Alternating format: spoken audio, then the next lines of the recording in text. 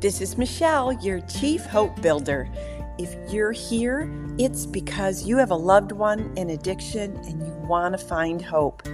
Well, you're in the right place. We will help you go from havoc to hope. Follow along with us for 30 days in the book Unhackable Moms of Addicted Loved Ones. This is a series. Each episode will include an interview with one of the moms who helped write the book. You'll hear parts of their stories and how they found peace and calm in their lives. Subscribe to this podcast so you don't miss an episode.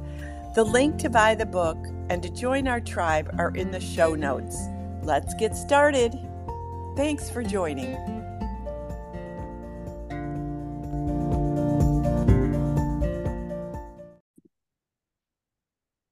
Hey moms, it's Michelle and I have Sandy with me today. Hi Sandy, good morning. Good morning. We're going to be talking about day 16, assess your pain. Without pain, there would be no suffering. Without suffering, we would never learn from our mistakes. To make it right, pain and suffering is the key to all windows. Without it, there is no way of life. Angelina Jolie. So we are in the second half of the book. Woohoo! Yeah, we're making progress and we're on the second half. And this is a painful day, right? I guess, because it's all about pain and assessing your pain. So what were you thinking when you read this day, Sandy? And where can you remember, like, when we were first talking about assessing your pain, where were you at and where are you today? Oh my goodness. It's a world of difference, Michelle. It's a world of difference. First, I think I'd like to say that everybody watching this is so familiar with pain. And many of us are familiar with being stuck in pain. And that's where I was. Everything that my son did or said was kind of like a fresh cut, a fresh blow. I was so tied to him. When he was having a bad day, I was scared to death. That's all I thought about. That's all I could deal with. I was really stuck there. And since going through this journey of Unhackable Moms and through our moms group and the moms tribe, I've learned that pain is optional. I don't know if I'm saying that right. We have pain, but what we do with the pain is optional. That's what I really mean. Yeah.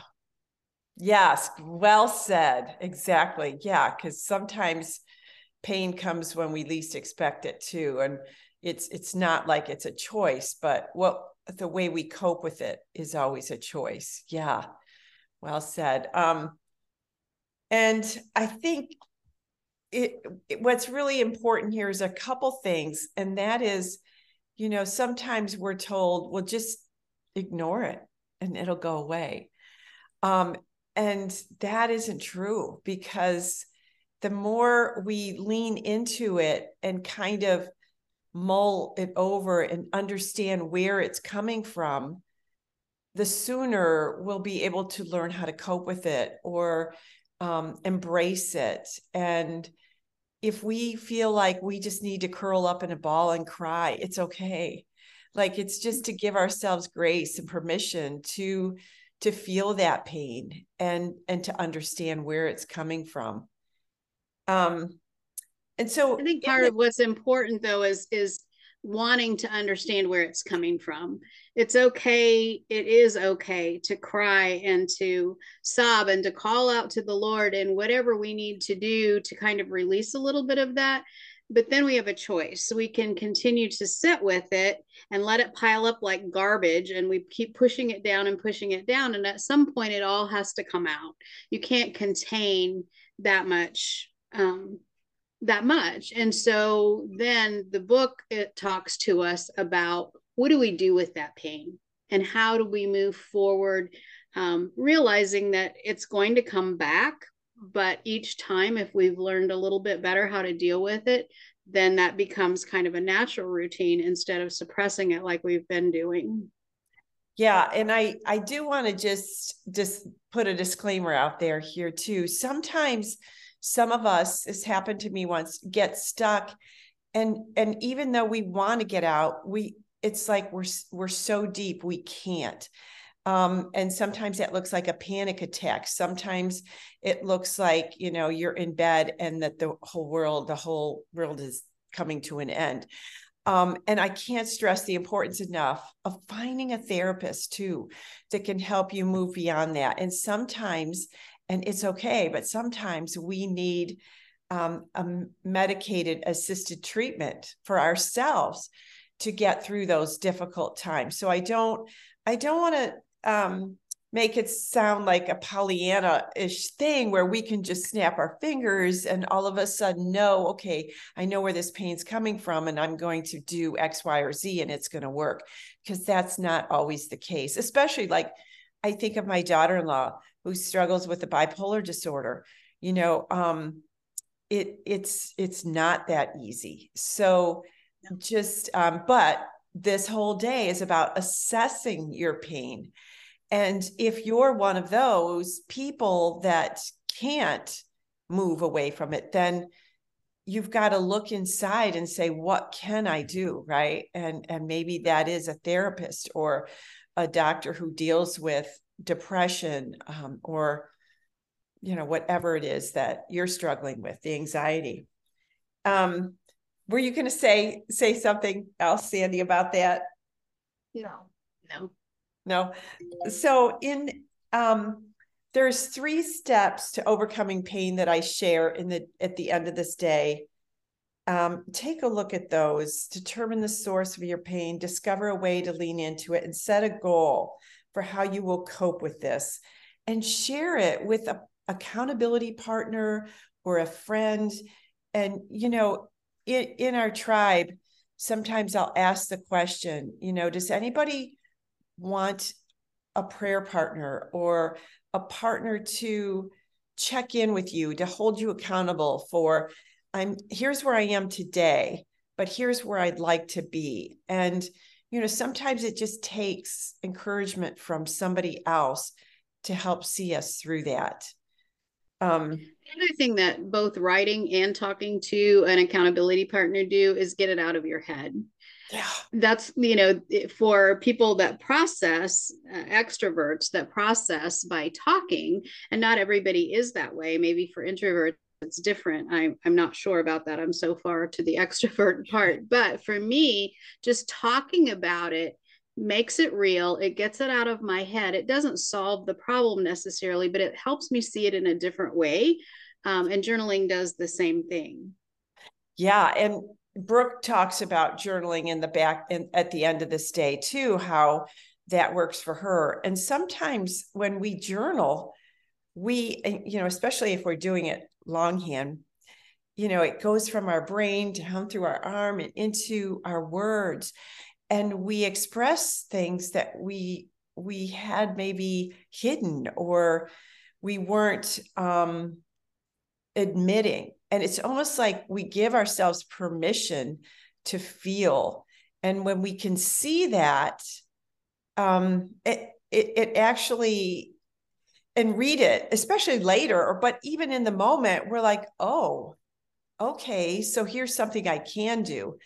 But when we journal and then can look back on it, we see our progress. We see how far we've come sometimes. Or we see, wow, I'm just really not healing. I'm having the same thoughts, like, duh, I need to do something different, right? This has happened to me. Like you just get stuck in the mud and you can't find your way out until you look back and read and see that you're doing the same thing. So obviously you're going to have the same results. Yeah. One of the things that's helped me with that, Brooke in our group does a Right to Heal session. And we were in one yesterday, and I had a real situation that I was processing in my head, but I was only looking at it from the same perspective because I was almost ruminating on it. I was praying about it, but I was ruminating. And when she gave me the prompt and I started writing, I discovered a lot of things that I didn't realize just by writing that down. So there are a lot of sources in Pinterest, on the internet, just writing prompts for fear, writing prompts for, whatever it is that you're focused on. Maybe you think you do name your pain, and then you Google, so what are some writing prompts for this particular pain? And then that helps you get started, because I'm not a journaler. I have never really done that. And I see great value in that. I used to recommend it to my students, but just getting started. So sometimes that might be an idea for looking for prompts to get you started if you're not a person who journals often. Yeah. Wow. That was powerful. Thanks for sharing that. Yeah. Brooke comes up with these prompts that, and I'm trying to remember what was the prompt yesterday that she used. Remember or share a memory, or remember a time when, I don't have my book in front of me, when I think the one that was powerful to me is, what are you willing to release today? yes, Something like that. Yeah. So even journaling that, like, what are you willing to release today? What are you going to let go of? And write about that. Yeah. Yeah. I intentionally go to the journaling meetings because they're every other week on Wednesdays at noon Eastern Standard Time. But I go because I'm not, also like you, Sandy, I'm not a person to typically journal, but I've seen the value in it. And when my kids were younger, I would keep a little notebook in the car. And because you're always waiting in line. Well, I was always waiting in line to pick them up from places. And I am so purposeful. I had to do something with every minute. So I would write, and I loved looking back on, I would always date it so I could look back on where I was in my head on that date. And it's just really fascinating to go back and read those entries. But so engage with the following questions. This is also here. And you can journal this. Up until now, how have you undermined your pain? Or if you leaned into it, what repeatable steps did you use to give yourself permission to heal? Up until now, how have you let your emotional pain get in the way of your healing and growing? Describe how letting go of this pain will help you achieve your boon. And on day 24, Gloria shares how she started helping her mom find these solar powers for their farm. And it was a way, so when you're stuck in all the grief of your child, you can't really focus on something productive or something that you really want to do, or you're excited about. And she was able to set that aside, her grief momentarily, to work on a project that was going to bring her joy, but also her mother joy. And so I'm asking you, moms, like, what can you be in love with? What project do you really want to embrace? And you could journal about that. Embrace that will help you just release yourself from the pain of your child for a little while during the day. What does that look like? What was that for you, Sandy? What have you been doing recently, or what do you do to help you release some of that pain during your day? Well, I love to sew and quilt, you know that.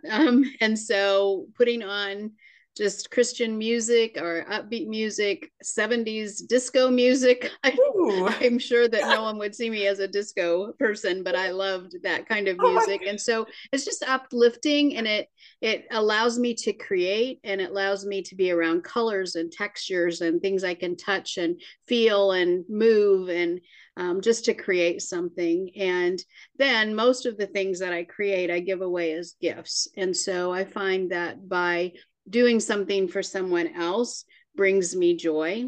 Mm. And that's very helpful. I had one person that I gifted something to, and she wasn't going to open it, and I said, "Oh, would you please open it?" Yeah. Because I didn't really, I really wanted just the joy of seeing her excitement, or whatever. So Yes. yeah, Yes. And so she opened it in front she of you. did, and she was very enjoyed and liked it, and um I don't know. It's not about me, but it's about bringing joy to someone else. Yes. And we feel pleasure when we can experience the joy of seeing them open that. It's just like, a kid on Christmas morning or on their birthday, when you get them that one gift they really want and they open it up, and you just feel so good, like, yay, I made their day. Or this was just, yeah, we look for that joy. It's important to have that joy. I love that you do all that work. Moms who are listening, Sandy is always in her workroom, or so, not always, but she's in her workroom a lot. And it just is fun to see. It's fun to watch. I'm often asking her, show me what you're doing, because I'm inspired by her too. Last year, this time, she taught me how to make a quilted table runner. And I gifted that to one daughter. And then I made a Christmas just throw, like a Napkins, Christmas. weren't they? Oh, Well, yeah, I did napkins and then a Christmas throw. And I had it quilted after the fact, and I gifted that to my other daughter. So yeah, it's a great feeling. So moms, find out what works for you, and hey, reach out to us and let us know, what is that and how do you assess your pain so you can move on and do something productive toward achieving a dream that you have.